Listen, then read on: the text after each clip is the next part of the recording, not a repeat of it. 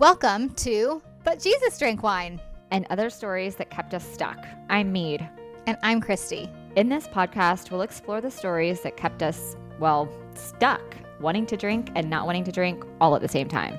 Join us as we show you that freedom from alcohol does not have to mean a life sentence of misery and missing out, but actually means living an authentic life full of peace, joy, and purpose. Hi, guys. Hello. Yay. Hi, Mead. Hi, Christy. So excited to be here. Hey, Martha. Oh my gosh, we're literally just so thrilled to have you. So much fun, y'all. We are so excited to share Martha Wright with y'all. She is a senior certified This Naked Wine coach, one of our friends, and someone who has spent 25 years in the wine industry previously from finding freedom from alcohol. And just a little quick aside, when I was in training to become a coach, I had heard about this coach who was doing these alcohol experiments in her wine cellar, y'all. And I was like, I've got to meet this. That was something that just completely blew my mind. I was like, that is amazing. And so that led me to connecting with Martha and just loving knowing her and being around her. And so we wanted to share her with y'all today as we talk about all the things. So welcome, Martha. Thank you so much, Mead and Christy. This is so fun. I've been looking forward to this. It's something where, when we talk about freedom from alcohol, when we talk about life, the things that we get to do as a result. So, we can have this idea when we're starting the journey, if you will, of exploring our relationship to alcohol. We can have this idea that one of the stories that kept me stuck is that life wouldn't be fun anymore, that it would be, that, oh my gosh, it would be miserable, in fact. And so we talk about these things that we get to do as a result of being free from alcohol, changing those stories. And I'm just not sure there's anybody who makes freedom from alcohol look more fun than Martha Wright, y'all. If you're not following her on Instagram, go follow her because, you're just the play, the fun, the adventure, the travel. Yeah. It's just something that I think really does a nice job of. So why don't you kind of share with us, how did you get to this point to where you're able to share what this looks like, how fun it is? I love this topic. There's so much fun stuff to dig into. And I am right as we're speaking. I'm in that wine cellar space where I did the alcohol experiment when I first got certified. But you got right to the heart of what my biggest fear was about just questioning alcohol at all. I didn't question it. I was in the thick of it. I was literally juiced in wine. This was my life. It was my entire identity. It really felt like it defined me. So I was I felt like I was creating community, and that's where this got very confused for me. But I was constantly pulling groups of women together around wine, and the wine business that my husband and I founded was this isn't a kind of faceless corporate wine entity. That this was very personal and family focused and really event heavy. So in any given year, I was hosting at least 100 events. Wow. And so it was, just a lot of hospitality and these socializing all the time. So it was so wrapped up in wine. And I really didn't know how to tease apart my identity from that. And so that really, of course, just kept me so stuck. Who am I if I'm not the one that's inviting you over to introduce you to these really rare and family-made champagnes from specific villages in France? We were really education focused. So it was all about, the learning about this. So absolutely, that was a huge fear of mine. And I know the thought in my head sounded something like, life without wine, without champagne is gray. There will be no sparkle. And I believed that. I believed the sky is blue. So I can really identify, if there's anyone listening that says, yeah, but I love my wine clubs and my wine drinking friends. I just don't want to give that up. I can really relate and share with you how I went through that process and what the special challenges were about that. And one of the greatest gifts that I have a feeling you both know all too well is how exciting this is.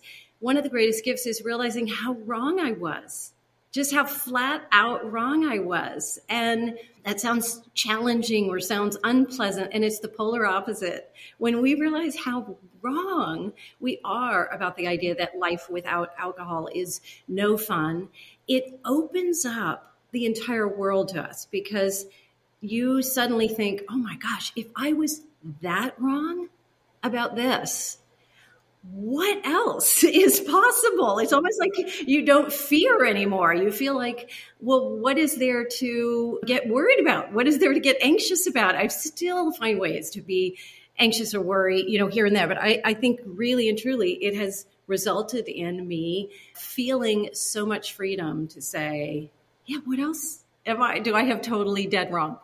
So that is so true. Something that I'm not someone that loves to be wrong. That's something I work on. It's a tendency I have, and it's something I work hard on. But you're exactly right. There's so much freedom in finding the actual truth that I was wrong in all of those stories that kept me stuck, including that life would be miserable without alcohol. Oh, I love Absolutely. What you just said. Yeah. So the first thing that I really did, I felt like because of that intense identification with wine and this lifestyle, I had, you could say a challenge, but really a unique opportunity to just dig in and say, what does it mean to be a great host? What does it mean to be a great guest? And then what does it mean to be a person that is a bit of a hedon and really enjoys pleasure and values pleasure in life? And that's been a huge part of my journey. It's one of the things that I love helping my clients explore. And it's really an exploration. We make this fun. I have a very strong emphasis in my work with clients on making this fun. We're not, making this journey and this huge change in our lives, this very radical, badass counterculture change to, enjoy life less. So this has to be about fun. And I'm just a big believer that it doesn't have to feel heavy and like work, but it gets to feel like an exploration and something interesting and fascinating. So I had fun exploring that question of, gosh, what, if I think about being a hostess and I'm so scared that being a hostess means me pouring out these rare bubbles and exploring, well, what do I love in a host? What makes an experience memorable? When have I been the recipient of some really beautiful, radical hospitality? Maybe looking back and thinking about, I can remember it from 20 years ago, from 30 years ago. What was it about that? And asking those same types of questions about being a guest. I've had clients who were facing a big dinner that was going to be very wine focused, and that's why they've invited us over, and they love their wine club. And I'm worried I'm going to be a bummer because I'm not drinking. And then just guiding that person through their own exploration of, what do you love about someone that comes over to your house and made you feel good right away, because the minute you invited them, they said, absolutely, you're inviting me? I'm down. I'm there. I'm there for you. They showed up with their whole selves and their whole presence. They were really there. They were interacting with other people. They asked questions. They were, curious and interested and just present. They appreciated it and, let you know that they appreciate that time and effort. So in thinking about what I treasure in a guest, someone I want to have around, that helped me realize that it just had nothing to do with alcohol. So good. And as you were saying that, Martha, I was just thinking to myself, it's so interesting that you can have a host that can be pouring you drinks and not have any of those qualities that you just listed. Like that's the first thing I thought. I thought to myself, I've been to a lot of parties with hostesses and hosts that have topped up my glass, and then that's it, right? That's what it's about. It's not about the connection, and it's not about everything you just said, which is so interesting. Yeah. I've been in a kind of group conversation where I asked everyone to share a memory they had of being the recipient of some really beautiful or radical hospitality.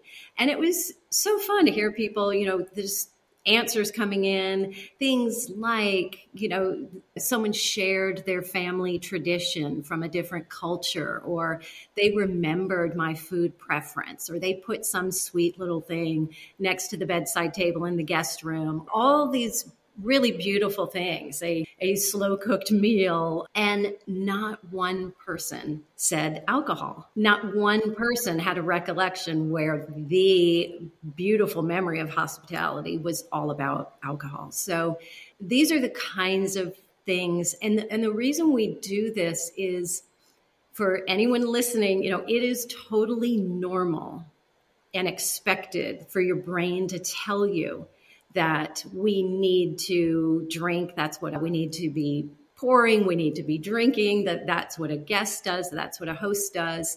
And it's really normal because the brain is always looking for evidence that supports its belief. And it's almost like our brain will then have blinders on and it will ignore all the other evidence. So it's going to completely ignore those stories and anecdotes and beautiful memories when someone was, did something that just warmed your heart. And you felt like, I so appreciate the way you greeted me, the way you welcomed me, the way you celebrated me, the way you really saw me. Our brain's going to just ignore all that because it has this long time, old belief that's more comfortable, more familiar. So part of this journey is when we have those discoveries, it's really helpful to make them more visible. So when I tell you this story and I tell you that I still remember a friend making me this very humble bowl of oatmeal 18 years ago when I was a kind of, harried mom. And why do I remember that 18 years ago? It was so simple. It was very humble, but it was because she saw me. And she really saw that I needed someone to, serve and take care of me for just a second. When I tell you that story, it helps that memory become more evident to my brain and see all these examples of how we really, don't need alcohol and how many instances we really can think of when we've been, had so much fun at an event, had so much fun with our guests, and alcohol had nothing to do with it. It's one of my favorite, tactics, tools for clients when they're coming up on, this vacation or this wedding or this, the alcohol-free first time that they're coming into. And they're like, yeah, but I'm worried about this and worried about that. And I love to say, like, it's cheesy, but, go on a scavenger hunt for the weekend. Like, what are the things that you get to do as a result of doing this free from alcohol? And so, or if you're just, exploring still alcohol free, like, what it looks like to do this with alcohol. Let's see what it just looks like. Collect that data. What are those things that you get to do? And I think that's where, like, asking the questions, like you've said, like, what does it, look like to be a good host? What are the things that make that enjoyable? And then being able to, collect that and put it together and change the belief around it and experience that freedom from being like, okay, yeah, I was wrong. I think that is so, so, so powerful. I love that. Martha, you had written something, and I love this, and I was wondering if you could kind of talk about it a little bit more. But you had said that your relationship or becoming alcohol free, it's not a divorce, it's a conscious uncoupling. Can you say more about what you mean? Well, I'm a big believer in, and what's been so important to me on this journey is that I really want to encourage people to realize that they do not have to opt out now, or they haven't lost privileges to the world of sensory pleasures. And I really encourage the people that I'm working with to actually double down on all of that sensory pleasure. And we realized that there are so many ways to do that. It just got tangled up in wine. But what is one of the beauties of this and the true freedoms is realizing that really our lives are where we put our attention. And, that is what our life is. It's the sum of what we're paying attention to. And so in this journey and this decision, we realize that we get to use all of our senses when we're not drinking, when we're not numbing. So, it is easy to understand how, because of cultural programming, we came to believe that wine and alcohol was all about the good life and appreciating life. In fact, what is fun to explore is that when we're not numbing our senses, everything is in full color and we get the full spectrum. Or to me, it feels like I'm getting, just front row seats at everything. And so that idea that this is not a breakup, we didn't lose privileges. This is, this isn't a timeout. You're being asked to be in the corner in some kind of timeout. So it's not about privileges being lost, but saying this really is not allowing me to explore and experience life with all of my senses intact. So in that way, it's not this breakup. It's a very conscious thing to say, I want all of the freedom. I want all of life's sensory pleasures, and to be able to have that presence and be able to pay attention and really be very intentional about what I'm putting my attention on. So true. I think that's something that it's like, I say all the time, I'm like, who knew? Who knew I was missing all of this other stuff? You do say that all the time. You say that all the time. Who knew? Who knew? I know, it's kind of my thing. Hashtag who knew? I love that. But so true, who knew? But I think about too that you're very passionate about sharing too, you can do wine country free from alcohol and still have an amazing time. Can you share a little bit about what we get to do as a result of doing wine country free from alcohol? Like, how does it appeal to all these other senses, and what are those things that we get to benefit from? I mean, it is so much fun when you stop and realize, okay, wine is an agricultural product, and the places that it is, created, made are beautiful settings. And again, I really encourage people to it's what I call reclaiming spaces, to experiment and explore with the being in those spaces that you used to associate with alcohol and having a different kind of presence and attention and experiencing it with all of the senses. So for instance, I guided a group through Oregon wine country, and to be able to explore wineries that might have a world-class art exhibit or an olive mill where you can taste olive oils and, discern the difference between different types of olives, or a lavender field, and they're making their own products from the lavender. Nature Trail, was there, one of the wineries that we visited.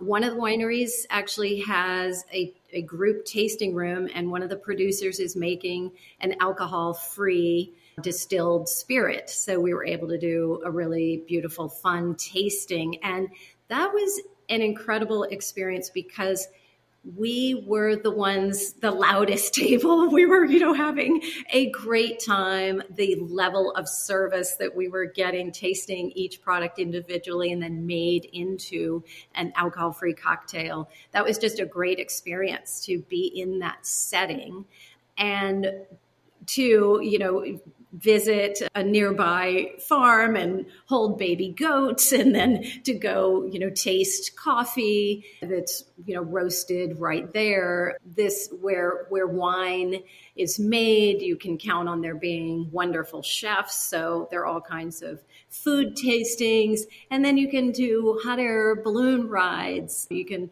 rent, convertible, or there's another winery that has ATV rides through the vineyards. So all these things that we can enjoy in a beautiful setting and, get away from it all and really be active, and just be active in using our senses.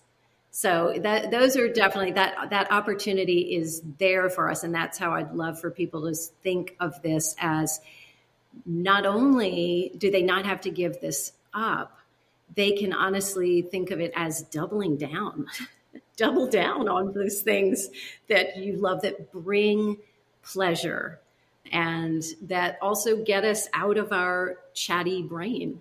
And this is a huge part of why I am such a proponent of, just the fun and play and whatever. As we speak, I'm set up here on my ping pong table. So I'm these things are important, and it gets us out of our chatty brain, out into nature. So for anyone listening, if that feels comfortable for you, and people I just advise using your own instinct. If that feels comfortable and safe and interesting, and everyone decides for themselves and can maybe take one step at a time if they're curious of how that would feel to be in a winery tasting room or just to be exploring wine country. And I was going to say, I really, as a former winery owner, we no longer own a winery. We'd had then an import company, but looking back, I really apologize. I've apologized publicly, and I'll do it again. We should have had options for people who weren't drinking. And that's super important. Now, my big thing is I want to help be a part of a conversation about how we build a better drinking culture. I spend more of my time thinking about how we improve drinking culture, less than thinking about wanting alcohol to not be there. I just rather think about how we improve the culture so that a winery does have options for people that are not drinking. And there's so many great reasons that people are not drinking on any given day, and to have, to increase the options there. Yeah, you're making me want all of us to go to Napa, or you guys come over and we'll all go to France together and do that. I mean, it's like there is so much to do. And as you were speaking, I was just remembering, I'm just wrapping up with a client who, when we started, she knew that she was going to have this super luxurious wine tasting trip with a bunch of people. She was being hosted in France. And so we spent a lot of time talking about the scenarios and all this stuff. And she said that going into the actual watching them, how they make everything, and, going through the process of seeing it after having worked together, knowing and then tasting it along the way and knowing when the ethanol is really coming in. She's like, it was literally the most eye-opening, enlightening thing to see it from the angle of knowing what ethanol is, how it tastes before, how it tastes after. She was like, I'll never on that, she's like, I don't want to drink it anymore, but it was fascinating because I went to the winery, I had a great time, and I saw it from a completely different perspective. So that was so interesting to hear when yeah. I still love the smell of fermentation. I enjoy that smell. And when people have what you just said is so powerful, because it's having those experiences each time we do. It's adding to this body of evidence, like we talked about earlier. And it's adding to your brain's ability to see all this evidence of, oh, that what was so fun was watching this, an older man's hands, these beautiful leathered hands, and thinking about how many harvests he'd really seen, and taking pictures of, you could almost see the history of this vineyard in his hands, or hearing about the story, the family history. We realize that it's the conversations, the people that we meet, the stories. So I love that your client had that experience, and then that really gets filed away the next time the brain goes to predict, what is it like to be alcohol free at a winery? There's this, big piece of evidence there. So that's how these experiences add up. I want to share another experience that was just so fun. And you mentioned France. I did a tour of speakeasies, sort of these little hidden bars in Paris. And what was so fun about that is I went into it just as we would recommend to, the people we work with as clients, just with pure curiosity. Don't make up your mind that this is, has to be the best night of your life, but don't make up your mind that it will be terrible if you're the only one not drinking. So what was fun about this type of experience is I went alone. And to me, that's a wonderful way to initiate play and fun. I've discovered that for myself, that when I give myself the opportunity to do things on my own without my spouse or without people that I already know, I put myself in a place where there's an ingredient there where I'm more apt to meet people. And I've found that I really value that. So I went alone. We met up at night in a public square in the city, and we set out on this little crawl, exploring these hidden bars. So think, telephones outside and hidden doors through kitchens and where you wouldn't expect it. And I met people from around the world, and we just all hit it off. We were instantly into, fun, interesting, deep conversations. And each spot, the peers there were drinking, and no one was going crazy, but they were having cocktails at each stop. And at each place, they made me a really attractive non-alcoholic beverage. And it was such great evidence for my brain to see that we were all having fun. There was no way that someone in the group was going to say, Martha, I'm pretty sure you're having less fun. It just wasn't possible. We were all enjoying ourselves. And it was fun to see what are the elements that make a scene in some of these environments. What were some things we liked about it? So I could notice things like, oh, okay, it feels nice to be in this space where the lights are dimmed, or there is the flicker of candlelight, or, some interesting lighting, or here at this spot, there's some music going, and I can feel what that does to have the music going and you're kind of straining to hear, and all of that, to really notice what that feels like. And then just to notice, okay, this felt secretive and illicit, and, these ingredients that we don't always think about. And then, of course, at the end of the night, I had just spent a little bit less than everybody else. And I remembered where we went. So I was, able to say, okay, I can take someone else on this crawl through Paris. So yeah, that's one example.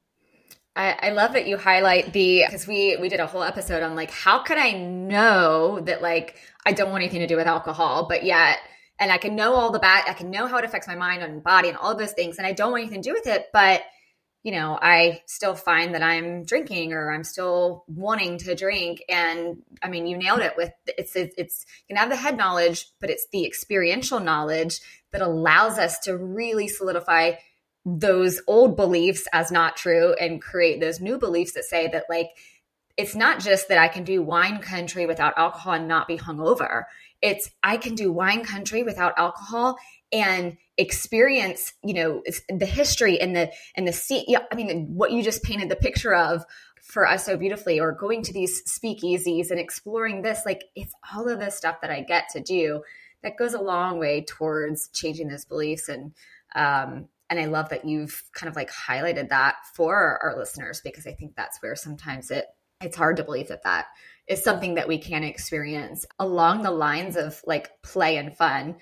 Like I said, like, you are someone that makes it just so, like, I love watching what you do. How do you define play? Or I know you talk a lot about like play and the importance of having that, and like, how do you define that? And what does that look like for you and the importance of it on this continued journey of life?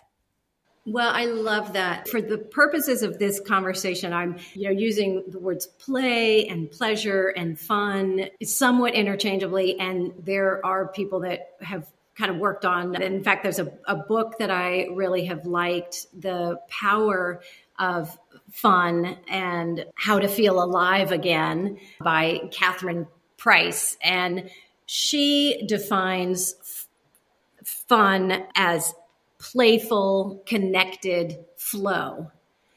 And that really might sound funny for anyone listening that was like, wow, if you need to, start defining play or fun, that is right there, not fun. That is, and I want to say that I totally get that. And I do think that is something that that would have been my first thought. And she makes such a compelling case, and my own explorations have made a really compelling case that the other way to look at it is, well, how is it working out for us to not think enough about play, fun? What do I like? Am I getting enough of this in my life? Whatever. So that would be the thing to ask yourself. By not examining it, how's that working out for me? And so what happens is a lot of people, this is why she wrote the book, a lot of people would say, yeah, I don't know that I'm having enough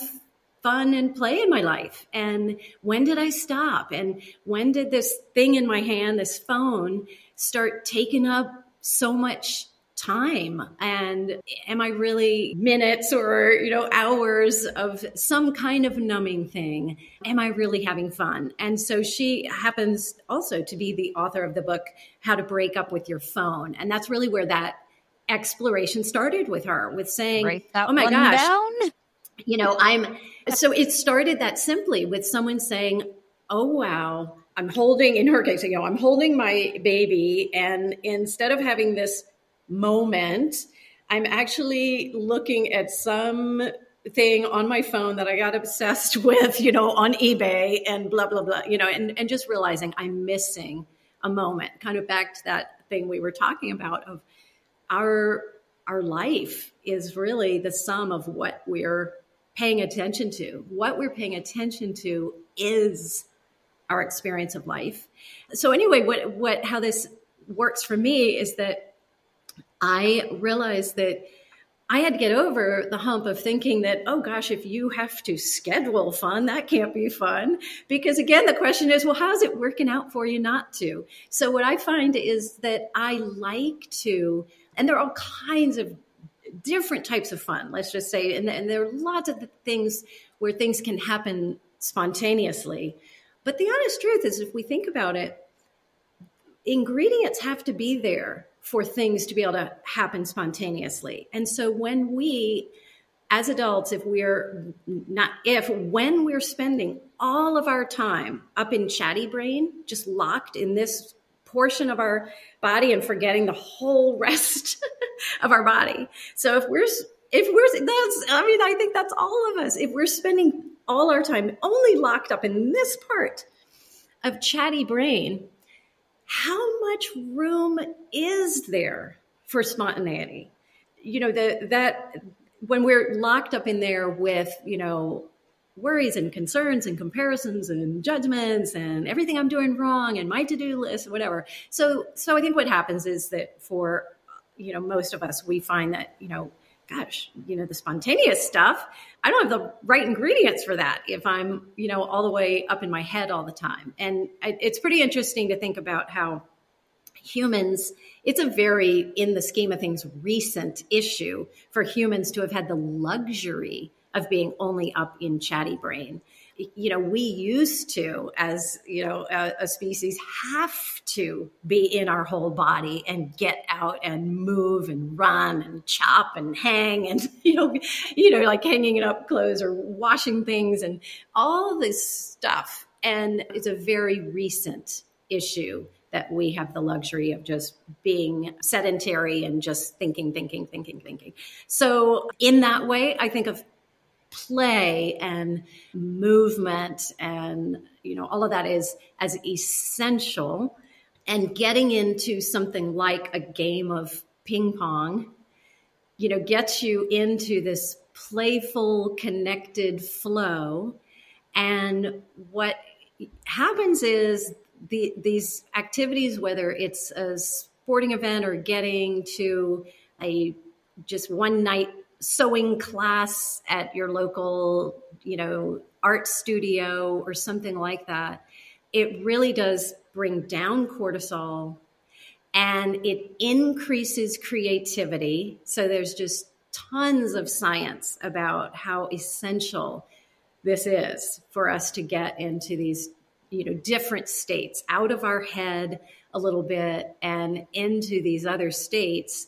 And, the health benefits are really, really backed up by science. But back to that idea of scheduling, again, what works for me is just kind of looking at my schedule and saying, maybe it's once a month. I mean, everyone pick, depending on what your schedule's like, what your bandwidth is right now, whether you have a lot of demands on your time or less, you decide what's right. But if it could be once a quarter, but if it's once a month or once every 2 weeks to say, I'm going to go sign up for this. And for me, that actually just really works. Once I'm signed up for something, I'm going. And so it could be absolutely anything. It's fun to explore. What does that mean for you? But I I saw a class at the dance studio that was just come one time, one class only, learn the choreo to a line dance to Cool in the Gang's Get Down on It. And, of course, I mean, why wouldn't you do that, right? I mean, so once I'm signed up, I'm going to go by myself and meet some people. And, I've learned in this that there are different types of fun and each of us respond in different ways, but very often novelty is a real boost. There's a real mood boost and even a significant dopamine, reaction that we get to doing something new. And that includes meeting new people. That's why I've enjoyed that. So, signing up, Airbnb experiences can be a good outlet for that because, I signed up via Airbnb experiences to learn how to milk a cow.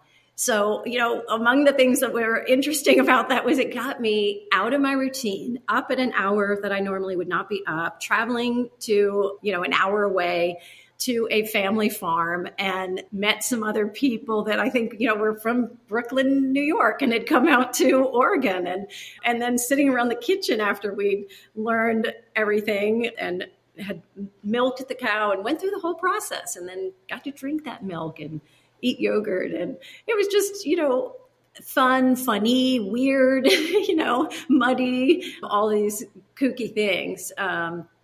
So there are, ways to just explore and don't be afraid to dabble a little bit. That's not a bad word. I think I had, worried that does that mean that I don't stick to things? No, there's something really fun. If you want to explore something and decide to do a deep dive and that's going to be your focus, great. But there is a lot to be said for just trying lots of different things for the sake of just trying them. So those are all things that can go into and be ingredients of ways, to explore fun. The one song dance party is something that is, a frequent occurrence here in this household. My husband and I have employed this as just a fun little mental health break. So what we love about the one song dance party is it's just one song. You can always make time for that, and you stick to it. You don't have to be thinking, well, here's a whole playlist, or I don't have time for this one song, and you just goof off for one song. And can things like that feel awkward at first? Totally. I love just that so try it. much. I mean, that's a perfect little Tiny Tina for today. Not that we have to wrap, but because I don't want to, but what a great, and then that's something that I know that sitting here at my desk a lot, like just taking a minute, putting on my favorite song, getting up and moving to that music. I mean, that's something though that I would have said that like 4 years ago when I was stuck in the drinking cycle, it would have been like, or thinking about the idea of like play and fun. This is what I would have said. I would have said, ain't nobody got time for that. I don't have time for, but do you understand all of the things that I have to do before?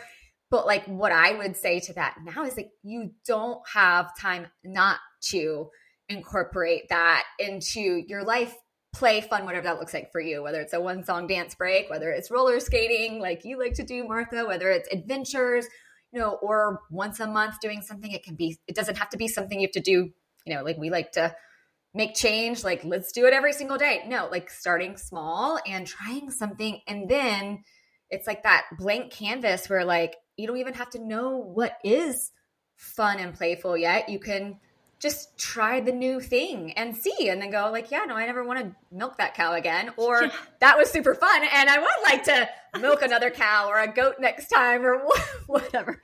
Exactly. By the way, I didn't sign up to go back to the farm. So there you go. Yeah. Been there, done that. It was fun. That's it. How do you know it's something you want to do or not? You try it and decide if it's something you want to do or not. And that is, I think, one of the greatest gifts of being free from alcohol is like, we get to choose what we do and what we want to experience. And like, there's just so much choice. There's so much freedom in all of that. And so, and the freedom is amazing how we really do feel a physical sense of freedom and the morning. So to be able to sign up to drive and go to the farm early in the morning feels easy and doable. And going out late night in Paris felt easy and doable. And I love that. That's something I didn't expect to feel as much a profound sense of that kind of freedom. So yeah, I really appreciate that. I love that so much. Before we wrap, Martha, will you tell us really quickly about your Forbes article? Because that was so cool. Oh, so I really, because of maybe all this background in hospitality and then also I think just a little bit of my personality of loving, I was a journalist, love to research and love to be a resource for people.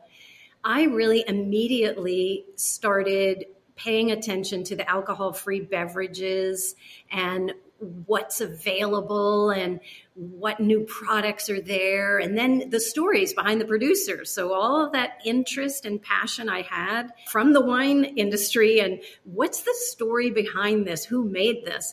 I just applied all of that interest into the non-alcoholic space.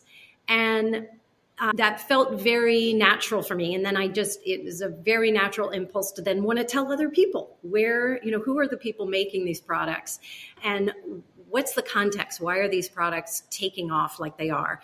So I was exploring in the US in my travels, whether, it's Portland is mainly home base, but also I spent a lot of time in New Orleans and, various, trips to Miami or wherever it was. And then doing that same kind of research and exploration in Paris, where we spend a lot of time, almost half the year, because that's where our daughter lives. So it was in that kind of research and pulling together meeting producers there and figuring out what were some of the similarities in what was happening there versus the US.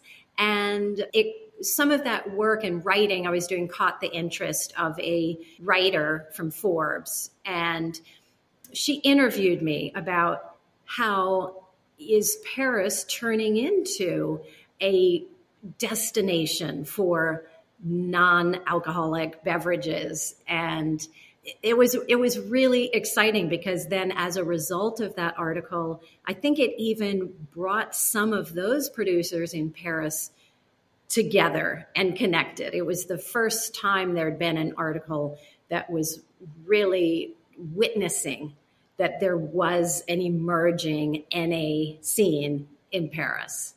So it's been really fun and really to just kind of see what the differences were and how the French view this and opportunities there, and just that it's similar to the US, so a younger generation saying, but why does it have to be this one way, and aren't there other ways, and how can we be really inclusive? That's awesome. So what's our Tiny Tina? I've written down a couple Tiny Tinas. Schedule your fun. Do a one-song dance party. But Martha, you get to decide. What's the Tiny Tina? Oh gosh. Well, those are both completely approved. Those are great ideas. Yeah, I think it is about thinking about where we put our attention, to have this incredible shift in the experience of our life. So both of those are great ways to do that, to put the attention on a one song dance party and just be fully present for that, or whether it's holding a baby goat and being fully present for that. So I think that would be a good Tiny Tina. I love that. This is such a great conversation. Such a good one. Oh, I loved it. Thank you so much for the invitation to just talk about all the fun ways we can use all our senses and fully embrace this luscious life that we have. I want to go on that speakeasy tour of the three of us. Mead, you need to come over next time Martha's in Paris. I'll take the train over and we'll do it. It'll be so fun. That sounds great. I am down for that. Yes. Thank you, Martha. Why don't tell our listeners where they can find you on Instagram, your website. Okay, we'll so include that, of course, in show notes. So via my website, and that's clearpowercoaching.com. And that really just came out of what I was really struggling with and looking for when I was questioning my drinking. I knew it didn't feel right. And I really did not feel that I had power and really felt like I did not have clarity. Those are the things that I was just craving and praying for. So they can find me there, and on my website, not only can you download me, the reference that you refer to is you can still enjoy wine country and 4 other crazy things no one told me about sobriety, but I also have on my resources page a listing and sort of a review, my take on some of my favorite non-alcoholic beverages. So that's there, and some of my favorite books, articles, other things. So awesome. Great resource. I'm so glad you mentioned that, because I think that's something, and we can do a whole nother episode on this sometime. I would love have you back and we can get into that, because I think, there's a lot of like, can I drink NA beverages? Can I not drink NA beverages? And being able to, and like what makes a good one and what doesn't, and all of those things. Yeah, I love that you have that resource guide on your website, and you'll need to come back and share all of that with us as well. That'd be awesome. I would love to come back. Let's do an episode on that and how the non-alcoholic beverages allow us to stay in the ritual, stay in the party. So that's a whole episode right there. That would be really fun. I'd love to. I'm so glad you said that, because when you were talking about wine country earlier, I was like, the ritual is what we really are wanting. We just have it coupled with So for another conversation, we will do that. Thank you, Martha. Perfect. Looking forward to it. Thank you both so much.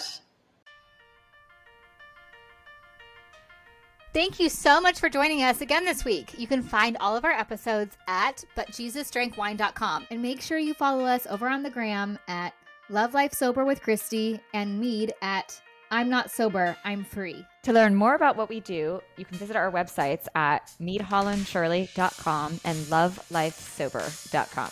Take a screenshot of this podcast and share it with a friend or two. And don't forget to subscribe so you don't have to worry about missing a single episode. And if you love what we're doing, please leave us a review on Apple or Spotify. This helps more women who are feeling stuck and alone in the overdrinking cycle to find hope and encouragement. Thanks, ladies. We so appreciate you. We'll see you next week.